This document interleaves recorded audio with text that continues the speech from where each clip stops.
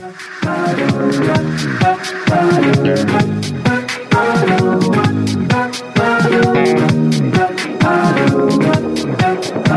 this is Carrie from Wrap Your Head Around Silks. This is the Expecting Aerialist podcast. How's it going today, guys? If you check the show notes, there's a link there to register for the free mini course by Wrap Your Head Around Silks.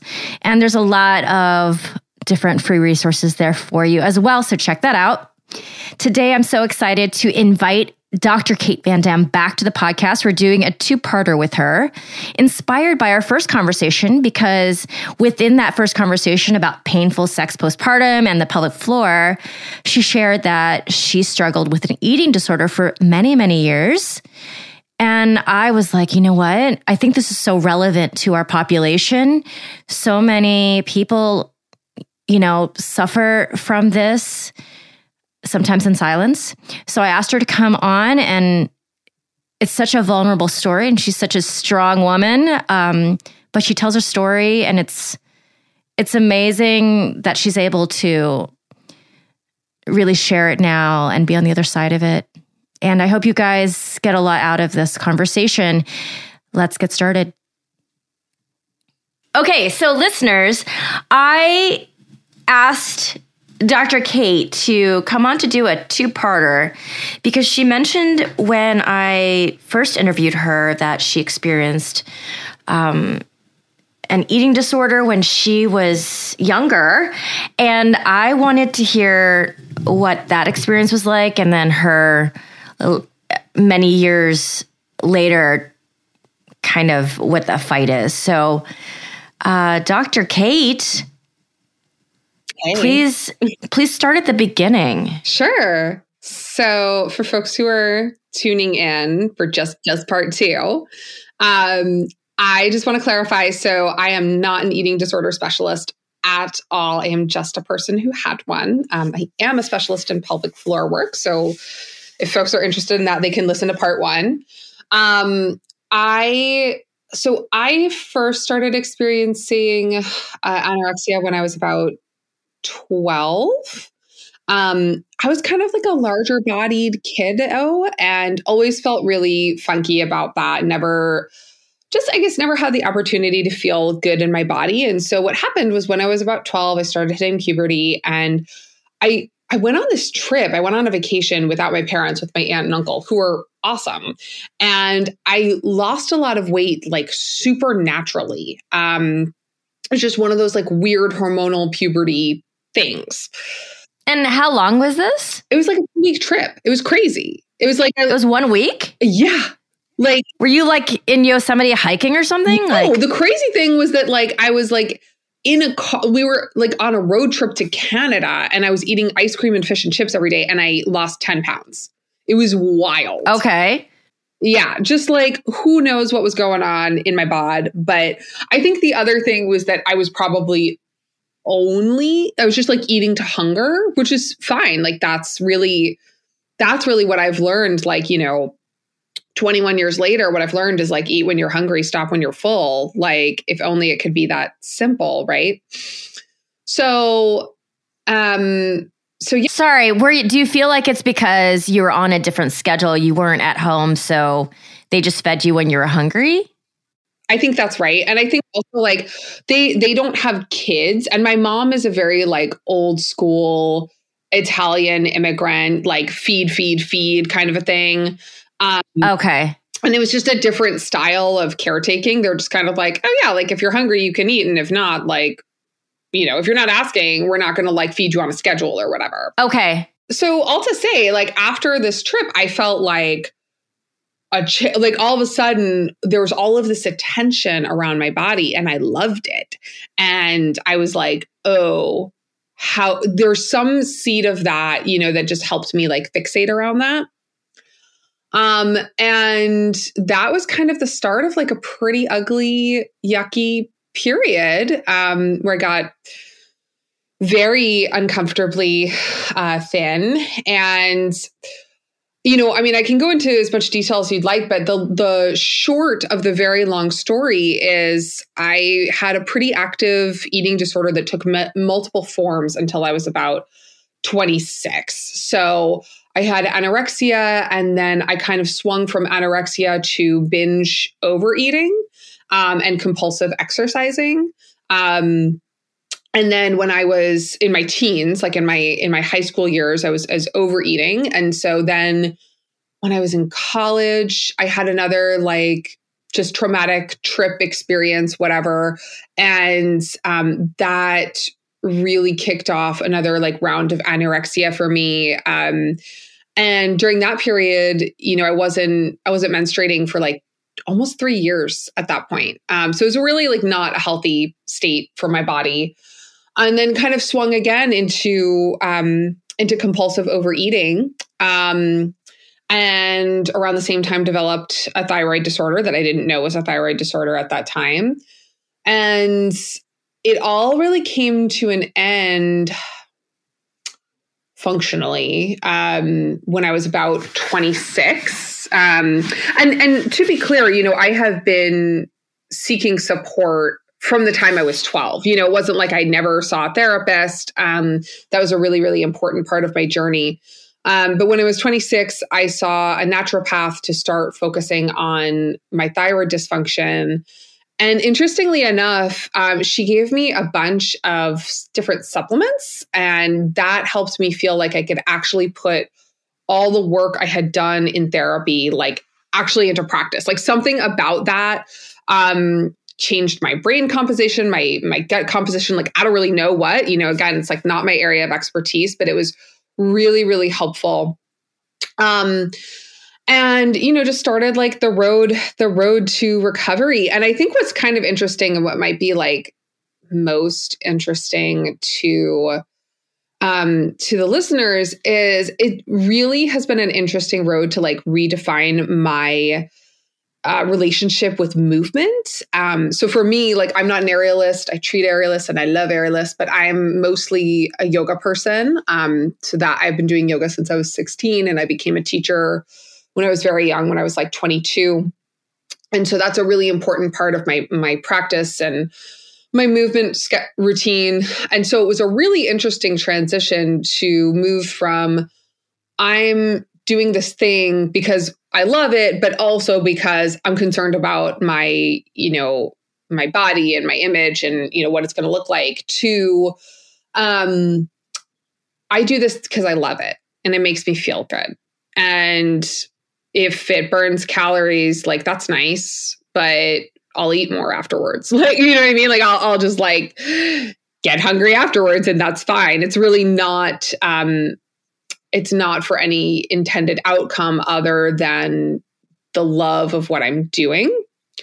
And you know, I say that like really just like, oh, like kind of casually. That was like a very long process for me to get to, and really like embody and feel and like show up to my movement practice, which now is expanded into, you know, different things that I really like Pilates, weightlifting, or whatever. And again, yeah, go ahead. Okay. I'm going to stop you because I want to go way back, and I want to hear the details. Sure. Okay. My first question is, when you came back from that trip, who did you get all this attention from? Was it kids in school? Was it your parents? Yeah. It was more my parents. Yeah. Okay. And I don't really want to like, yeah. It was no. You know what? Listen, I'm Chinese American. Yep. I'm a first generation kid. My parents. It is very, and it's cultural.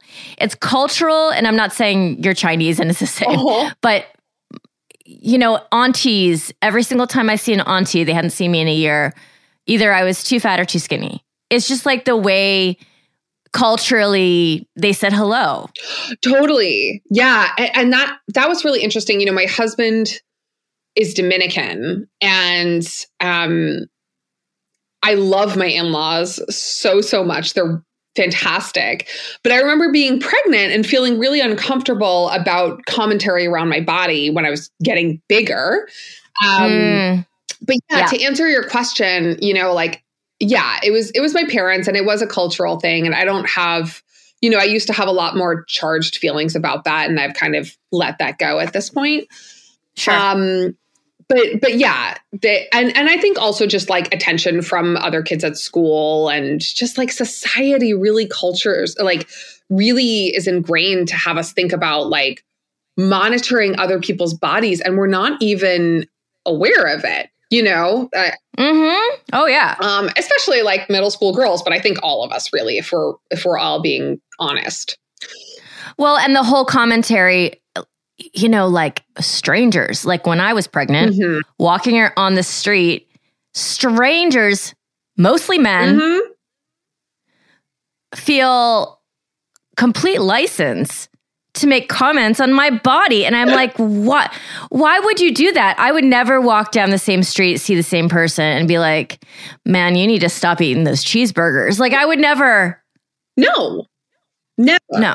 Yeah, I know. I completely, I would have people, I remember walking on like a rail trail, like a walking path. And I was maybe like 4 months pregnant and with twins. And so I remember one man on his bicycle rode past me and my husband, and he pointed at my belly and said, 6 months. And I was like, what? Dude, like, what are you doing? Like, no, it's terrible. Yeah, people are the worst. People are the worst. But yes, people do feel like they have a license to judge other people's bodies and make commentary on them. And it's tricky when you get into like the movement world too, because, you know, our bodies are our tools. Yeah. Yeah. You know? And so Cait, yeah. let me I have like a million questions about when you're in middle school.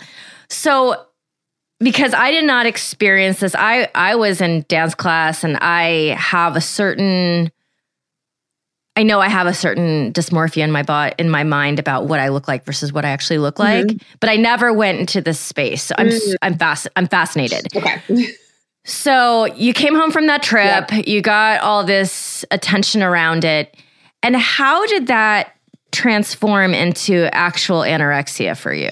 And how extreme was it? And what was your daily habit? Oh, wow. Yeah. You know, to be totally transparent, I don't really recall how exactly that attention translated into like, I think it's a great idea to stop eating, other than I just really liked the attention. And I mean, I didn't know anyone with an eating disorder. I didn't have a lot of exposure to it. But I was just like, I think this is a way I can kind of assert control and monopolize on that positive attention. Because, you know, again, like I was not, I mean, and it's sad and it's ironic because I look back at pictures of myself now and I was like, I was totally a cute kid and I was totally like whatever. But I did not consider myself like an attractive, like desirable little cute 12-year-old. So I felt like this was my way in, right? This was my way into being like, you know, cute for boys and whatever, like, and just like a worthy person. I don't know how else to say it. In terms of like, you know, the daily routine, all I can remember is just trying to minimize the intake and even like the amount of times I ate. So as much as I could avoid eating, I would. So I just like, you know, going to school, like I just wouldn't eat at school. And then I would eat like a really minimal amount in front of my parents, you know, because it's still really young. And at the time, you know, I have 3 much older siblings, so they were all out of the house at that point. So it was just me and my parents. Like there was a lot, they knew what was going on. And then, you know, it slowly becomes a pretty obsessive situation. You know, what I found out much later is that eating disorders are, you know, correlated to obsessive compulsive disorder. And while I wouldn't identify as having OCD, that makes a lot of sense to me around, you know, the obsessive thoughts that kind of come with the terrain of how many calories are in this? How many calories are in that? You know, if I eat a hard-boiled egg at breakfast, that's 60 calories. Okay. What does that look like for the day? You know, like what? And it just kind of like does this gnarly spiral on itself. The other thing is that, you know, as anyone out there knows, when you skip a meal and you feel like crap, there becomes a point where if you've ever done any fasting, there becomes a point where your brain just kind of like goes into a different mode and it almost feels good. And I think I just really wanted to stay in that mode. I always used to call it like I'm divorcing food. Yeah. And I came up with that really young. Wow. But the other thing that I think is really interesting is that from a really young age, and I think this is, as I understand it, it's pretty common. There's a lot of hiding going on, right? So there's hiding not eating. There's hiding that you're obsessing about the fact that you're not eating. And then, you know, it's weird because you really want to show off your body, but then you actually, once I got to a space where I was, you know, really notably unhealthily thin. Do you remember how long that took? A few months. Okay. Yeah, it happened, I mean, relatively fast. Yeah. I didn't want to show off my body, right? Because you kind of want to hide that you have some kind of dysfunction going on. Yeah. So interesting. And then at what point do bells start going off for the people around you? I think trying to just put all the chronology in place. I think it was around the 6-month part, like mark, where my parents, God bless them, they actually, I don't know who they got this recommendation from, but they know, you know, they knew there was a problem and that it needed to be addressed. And they sat me down and they told me they were taking me to therapy, and they hit the 100% like lucky jackpot of just like the random recommendation that they got was actually like amazing. Like oh my gosh, like Sil Reynolds, thank you. You saved my life. I ended up seeing her on and off until I was pregnant, so from the age of 12 to 31, very sporadically. That's great.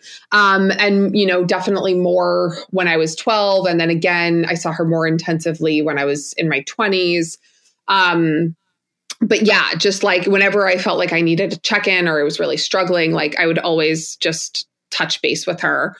And she was just absolutely fantastic. She really was so helpful for me to ground and create a plan and help really get around like the psychology of why this was happening and how I could start to make peace with my body. You know, the average length of recovery for an eating disorder takes 7 years. Mine took a lot longer. But I think that's also really common for a lot of people. And I like to think about it more as like remission than anything else. Like I know that if something really stressful came around, I wouldn't be surprised if those feelings or habits came back again.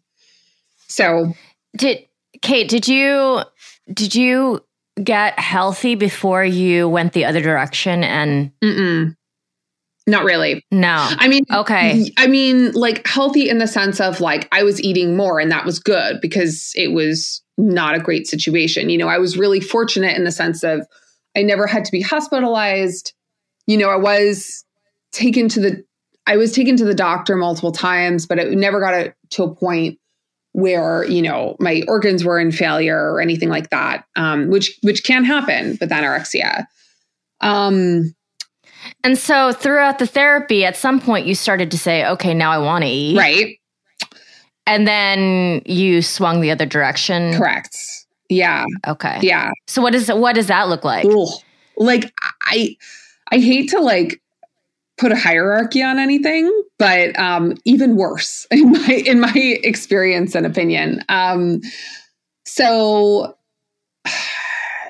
I've never had a substance abuse disorder, but it feels like what I imagine a substance abuse disorder would feel like. It feels, again, like a lot of hiding. And so, compulsive overeating looks different for a lot of people, but how it looked for me was I was getting home and just like eating as much food as I could possibly eat. And anything, or did you have like I had things, nuts and like nut butters, which actually I found out is really common. Interesting. Yeah. I don't know why. Like, I just, the more I opened up to friends, people, the internet about it, I think it's like that combination of like salty, but kind of sweet. Like nut butters they're not sweet per se, but they're kind of like on that palate. Okay. I don't really know, but I know a lot of people, and myself included, would, I would eat like a pound of peanut butter every day, like no lie. Just spoon. Yep. Spoons.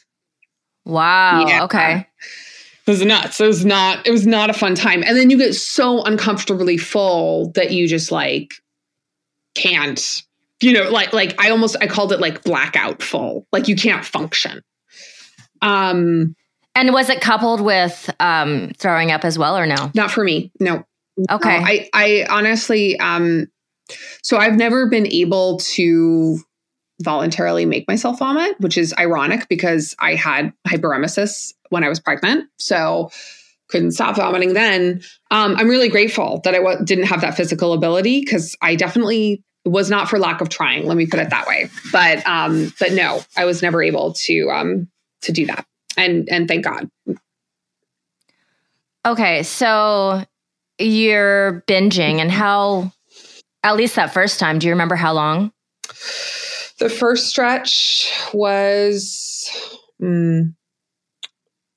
like, it was at its worst from like 16 to 20. Okay. So it's kind of long. Kind of long time. Yeah. And then I would say around like 2021, again, like kind of the same thing happened. Like I started naturally losing weight. Maybe I got a little bit healthier, just like some transitions with college stuff. And pretty immediately like swung back into a full like anorexic. And then the same thing happened, like anorexic for a few years, compulsive overeating for a few years until I was 26. So yeah, it was a long time. It was a long time to have my brain like hijacked by just thinking about food like 90% of the time. So two thoughts in my mind, like your poor body, right? Just bouncing, going like, that ball in that video game. Yeah. And then my other thought is, I remember what I was like 16 to 30. All of my energy and brain energy was on two things, probably bad relationships and, building my career. Right. So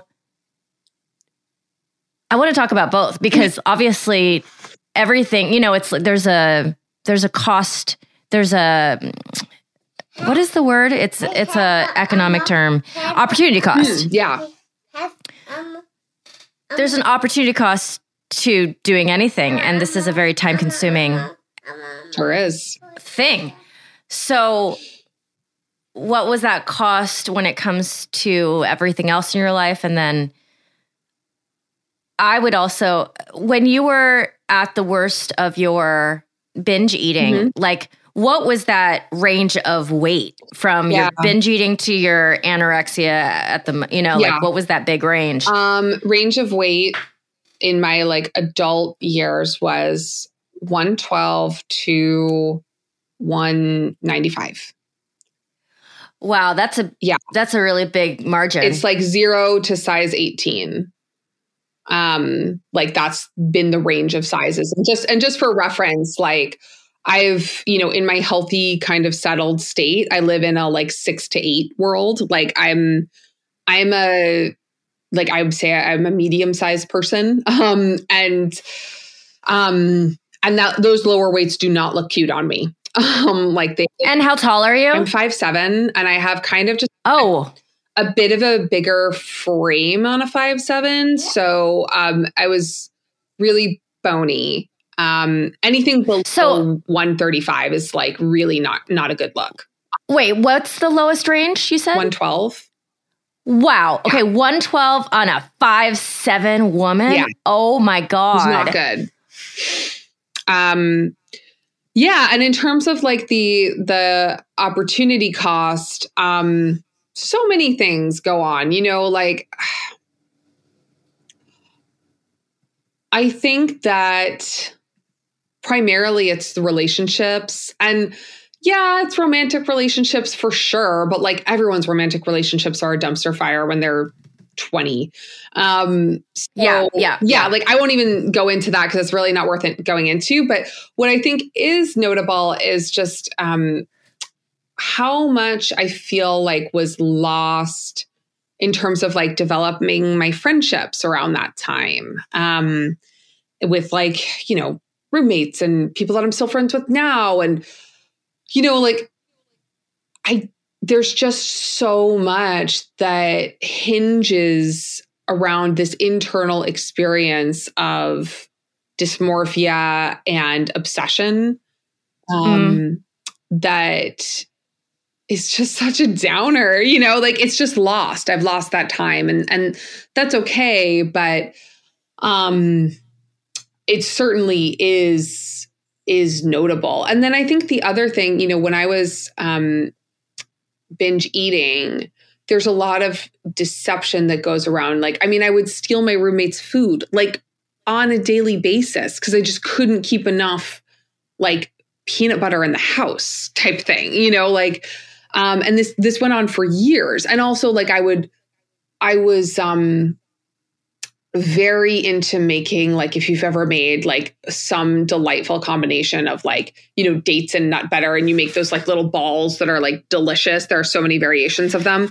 I was really into doing that. So point of the story is I would make a mess all the time and then just like rush to clean it up, because I was like eating everything. And I was just like, those kinds of things are the things that haunt me in terms of like, I was just like not a good roommate, friend. Like I just wasn't able to be present for myself, and therefore definitely wasn't able to be present for any other relationship that was important to me. So yeah, not awesome.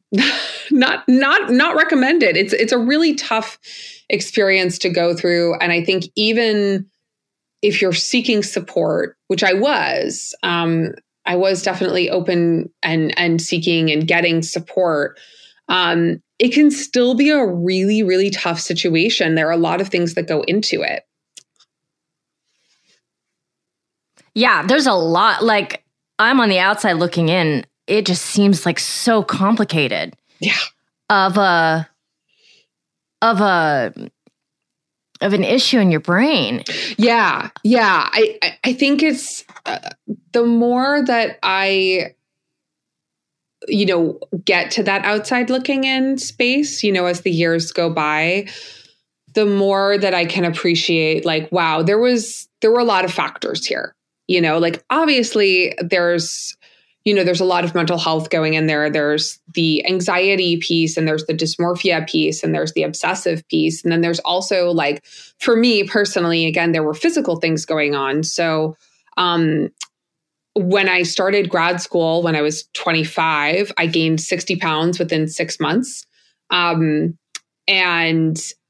I had been overeating at that point for years, but I was like a size 4 or something crazy. And all of a sudden it just came on, and I found out, it took me 2 years to figure it out, but I found out that I had a thyroid disorder. And, I don't know how long that was brewing. Like, I don't know. Which was the thyroid disorder was making you not gain weight. It was, yeah. So I suspect that it was making me not gain weight for a long time. And then something switched in the other direction, which is common with thyroid disorders. and just, I gained a ton of weight all at once.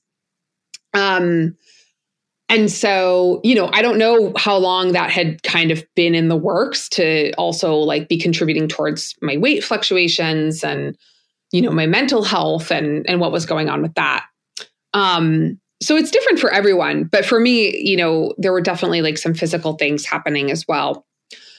So yeah, it's a lot. It's for anyone out there who's experiencing it, like my heart goes out to you. And I guess I want to also say, like, it's not your fault, right? Like I think I had a lot of guilt around it. And it's just, it's not on me. It's not on anyone. Like it's a thing that happens just like any other mental health disorder.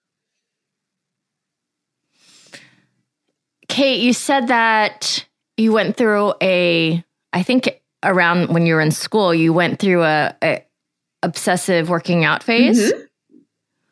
What was that coupled with? The overeating or the opposite? Overeating. Yeah. Yeah. And what did that look like?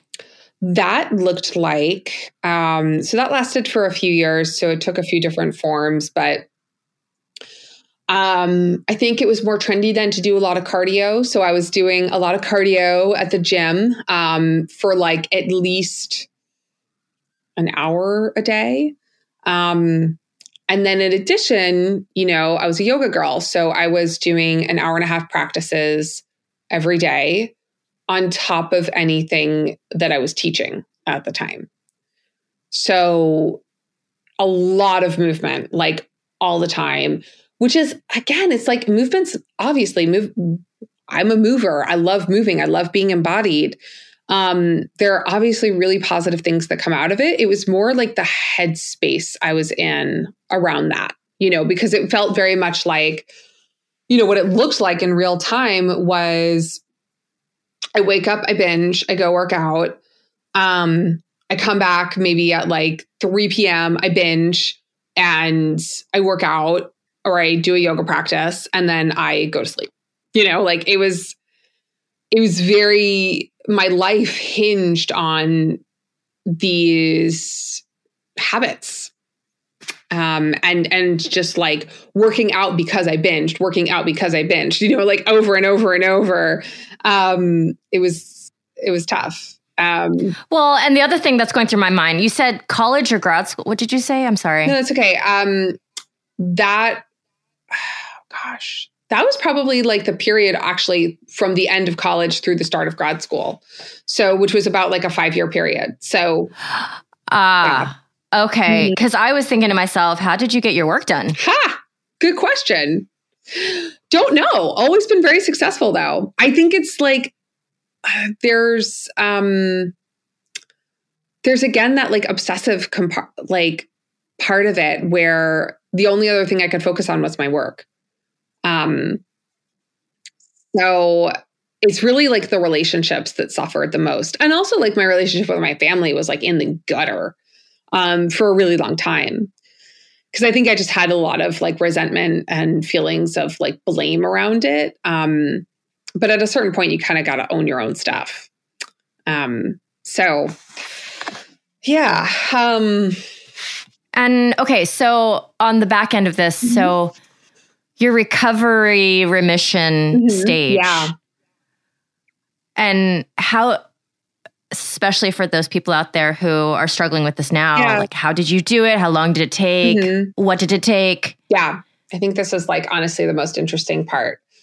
So, one, I think it's important to just make sure that nothing else is going on. So for me, what it took was that like super rapid weight gain for me to be like, no, something's wrong. And even then it took 2 years for a doctor to be like, oh, let's do these tests.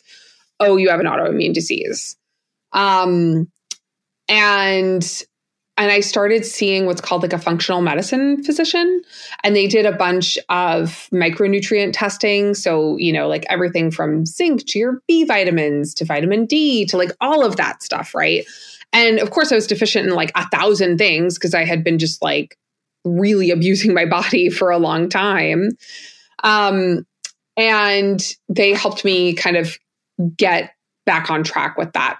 And that was really helpful just from a physical perspective. And I took medication for my thyroid. That was really helpful just to kind of get those base layers stabilized. And then, like I said, I had been in therapy for a really long time. So there were a lot of things that I felt like I just couldn't utilize. And again, this might not be true for everyone, but this is just true to me. I just felt like there were a lot of things that I couldn't utilize, like this whole really simple mantra of like, eat when you're hungry, stop when you're full. Like just starting to follow your own body's cues around like trusting yourself.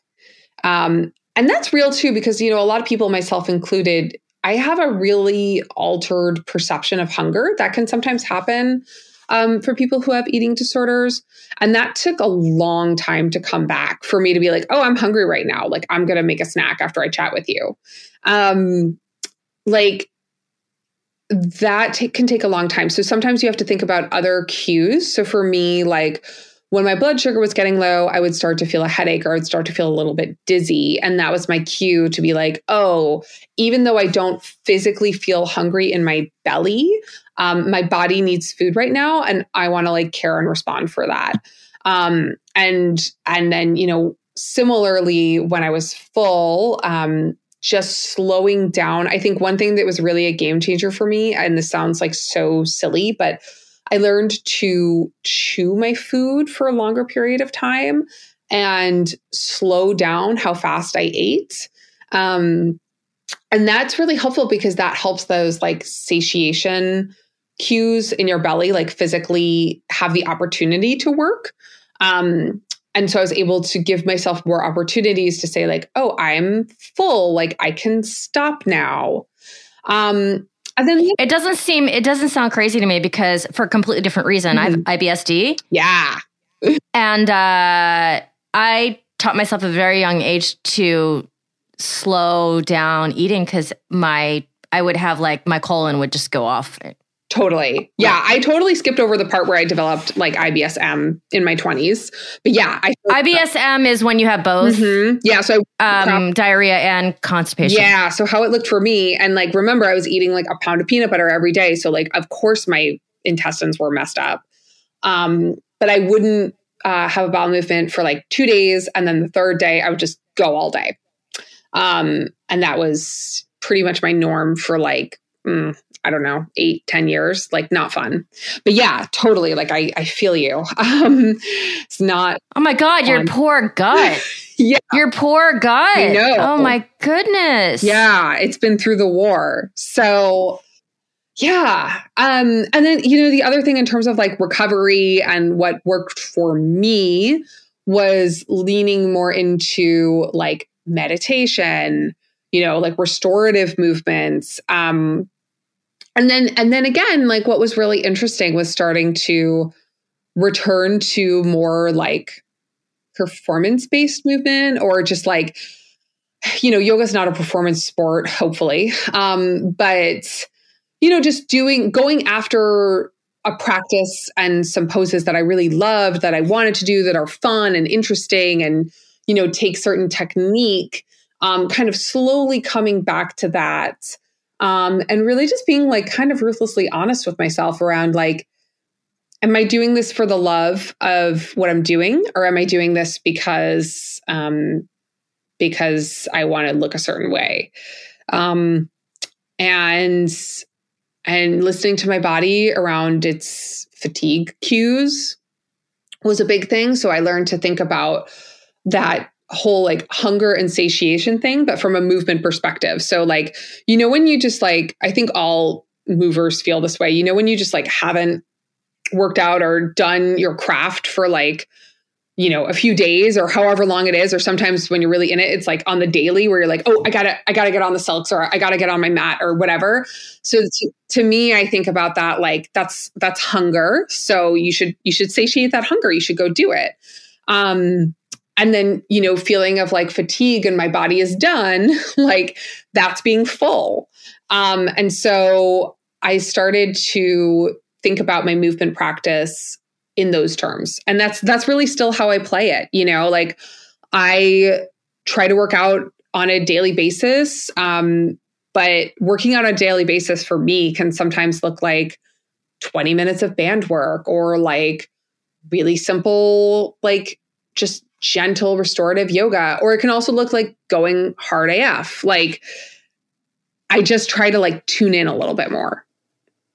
You know, the way you explain this, it sounds completely obvious that your body wouldn't understand anymore when it's hungry and when it's full. Mm-hmm. But that is so confusing to me. Oh, like, yeah, it's so confusing to me how not intellectually. When of course, you've been like tricking your body for all these years to do opposite of what your natural flow should be. And so now you don't really know, you can't trust your body's cues, basically. Yeah, that's exactly right. Mm-hmm. And I think also, gosh, I should have been more prepared around the research on this, but my understanding is that, you know, the way that our nerves actually end up working, because all of that is a physical process, right? Like we have nerves in our intestines and in our visceral organs, like in our stomach and, you know, your bowel, right? And an easy example that you might connect to is like when you have that sense of like bowel urgency, like we're, you know, just like la la la going through your day. And then it's all of a sudden like, oh my God, I have to crap right now. Right. Like that's a misfiring. That's a lot of things. It's really fast transit time, whatever.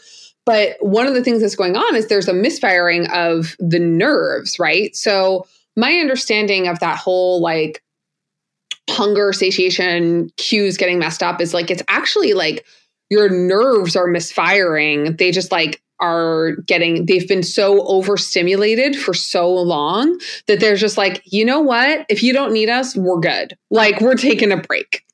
And so they then get like, they start underfiring. They just don't really pick up the cues because, right, like I starved myself for years. So how would they know the difference? So the fight or flight because everything's fight or flight, right? Yeah. So I am fascinated. So the fight or flight with your nerves, with your hunger and your satiation.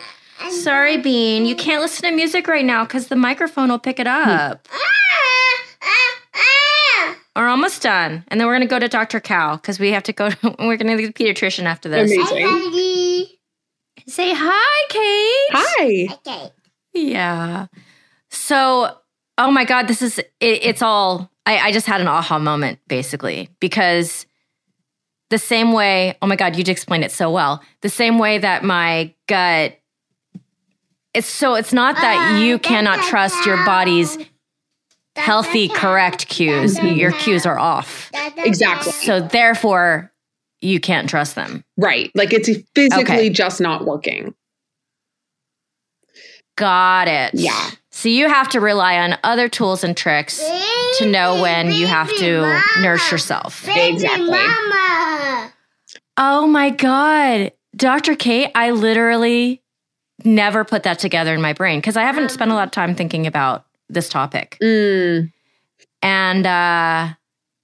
I know so many dancers, but I don't know a lot of dancers who have been very open about their struggle with this. And there's no way that out of all the dancers I know who've never talked about it, that they don't have it, that they didn't go through this. There's just no way. 100%. I think it's a lot more common than we'd all like it to be.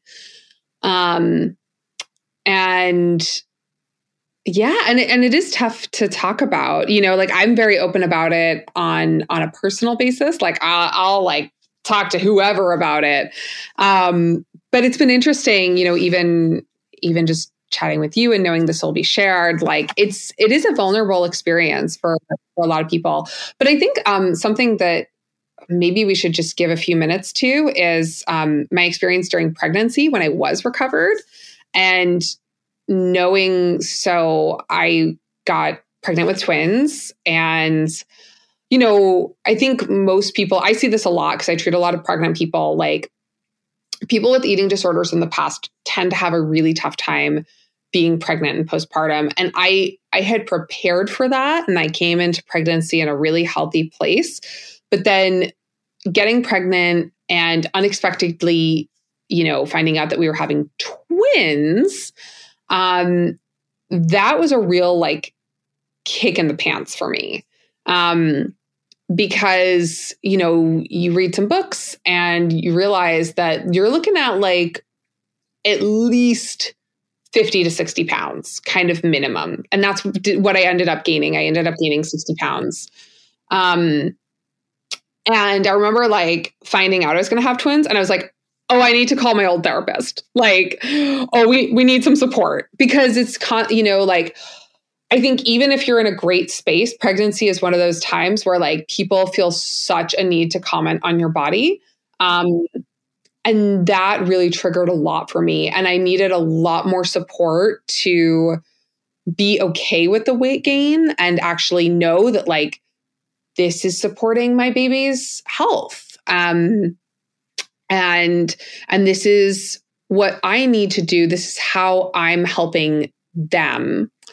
And multiples are a little bit different than singletons in terms of like, the weight gain thing. But I think for everyone, it can be a really, really tough experience. Even if you're just gaining like 20, 30 pounds with a single baby, that can still be like really tough. Oh, yeah. I mean, yeah, go ahead. I'm thinking about the head mess that is with one baby and no history of eating disorder. Right. For me. Exactly. I can't even imagine. Yeah. Yeah. I can't even imagine. Like when people said they're having twins, like before I had a kid, I never thought about it too hard. And then after I had my daughter and she didn't sleep for like, she didn't want to sleep. I was like, imagine the one child going to sleep and then the other child waking up. I suffered from anxiety, postpartum anxiety, and it would have exponentially made it worse. So I cannot imagine what that was for you personally. And even listening to this and having my million questions and basically asking you to drill down deeper into it, obviously you're a brave woman and very strong now. And it's something that I can tell, it's going to help other people out there. Who knows who and who knows how many. But it is so brave and you have to be so exposed. And I'm just floored about the story. There's so much about it that I didn't understand before. You don't have to be, of course I have a lot of doctors that I call in and we talk about stuff, but you said you weren't a doctor, an expert in this, but you are in your own experience. Yeah, thanks.